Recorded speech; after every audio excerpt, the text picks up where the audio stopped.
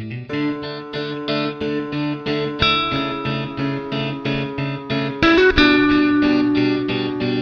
next, Women Talk by Lux Women Magazine. If you like what you hear, follow them on Spotify and share the link with people you feel should hear this news.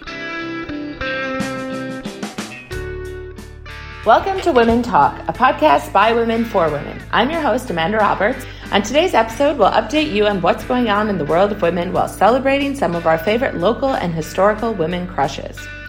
Today, we want to celebrate Michelle Wu, who has made history by becoming the first woman and first person of color to be elected mayor of Boston, one of the largest cities in the United States. Wu originally entered public service after noticing the mistreatment and prejudice against her immigrant family. Originally born in Taiwan and raised in Chicago, Wu spent her childhood translating and interpreting for her parents as they tried to navigate the United States. This experience led her to Harvard, where she worked closely with her professor, Elizabeth Warren, who helped her launch her career in politics.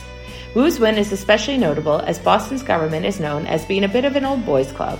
In fact, the city has previously been run by an unbroken string of Irish American or Italian American men since 1925. Congratulations to Michelle on her win and for inspiring women everywhere. Here's what's going on in the world of women.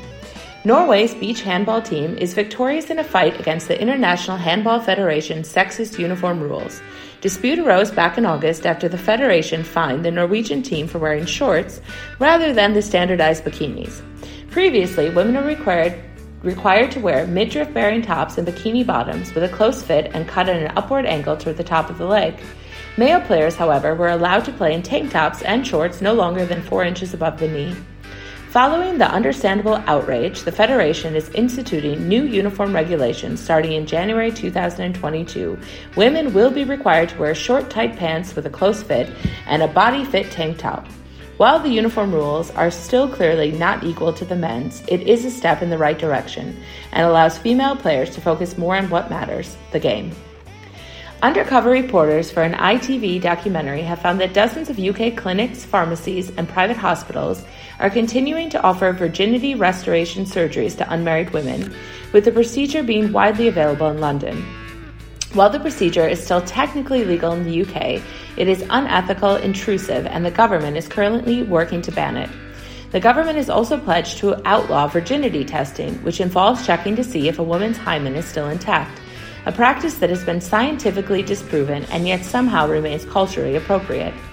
The amount of women feeling pressured to get a virginity test has grown 40% since lockdown started, with the source mainly coming from the groom's family as they want to ensure their son is marrying a virgin. The documentary series Exposed found that when they went undercover asking for a test, they found it offered by 20 doctors in more than 30 hospitals and clinics, often with the doctor lying about the surgery and registering it as a cyst removal. A new study has found rates of cervical cancer among women and girls plummeting thanks to the prevalence of the HPV vaccination. The results, published by the Lancet Medical Journal, found that women in their 20s who received the vaccine between the ages of 12 and 13 were 87% less likely to develop cervical cancer than those who did not receive the shot. The cancer rate was 62% lower when the shots were given between the ages of 14 and 16 and reduced by 34% in vaccinated girls aged between 16 and 18.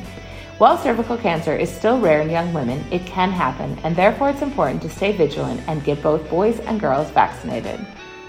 The Pakistani Senate has rejected a bill which would have given women in the country a constitutional right to their inheritance. The committee was originally split in their opinion, with the effort being led by Senator Sadia Abbasi. Abbasi was seeking to include the right of inheritance for women as a fundamental right under the Constitution, as she believes that no woman shall be deprived of her share from the inheritance in Pakistan. However, after discussion, the bill was rejected, with the majority believing the country's existing laws are sufficient. Now, in our continued mission to support our local girl gang, today we want to give a shout out to Amaryllis Hibben, who you might know as Amy Lily or the Cute Feminist on Instagram. As a result of suffering a burnout after 5 years in the corporate world, the Luxembourgish Belgian artist decided to shift her career to her true passion of illustration. She's a self-taught artist and is constantly trying to learn and improve her art. Amaryllis' work aims to capture women in their truest form and often features uplifting and positive messages based off issues such as body image, anxiety, depression, and societal pressures on women to be perfect. We hope her art and her story inspire you as much as they do us. Thanks for listening today. You can stay connected with Lux Woman by following us on Instagram, Facebook, LinkedIn, and TikTok at Lux Woman. That's LUXWMN.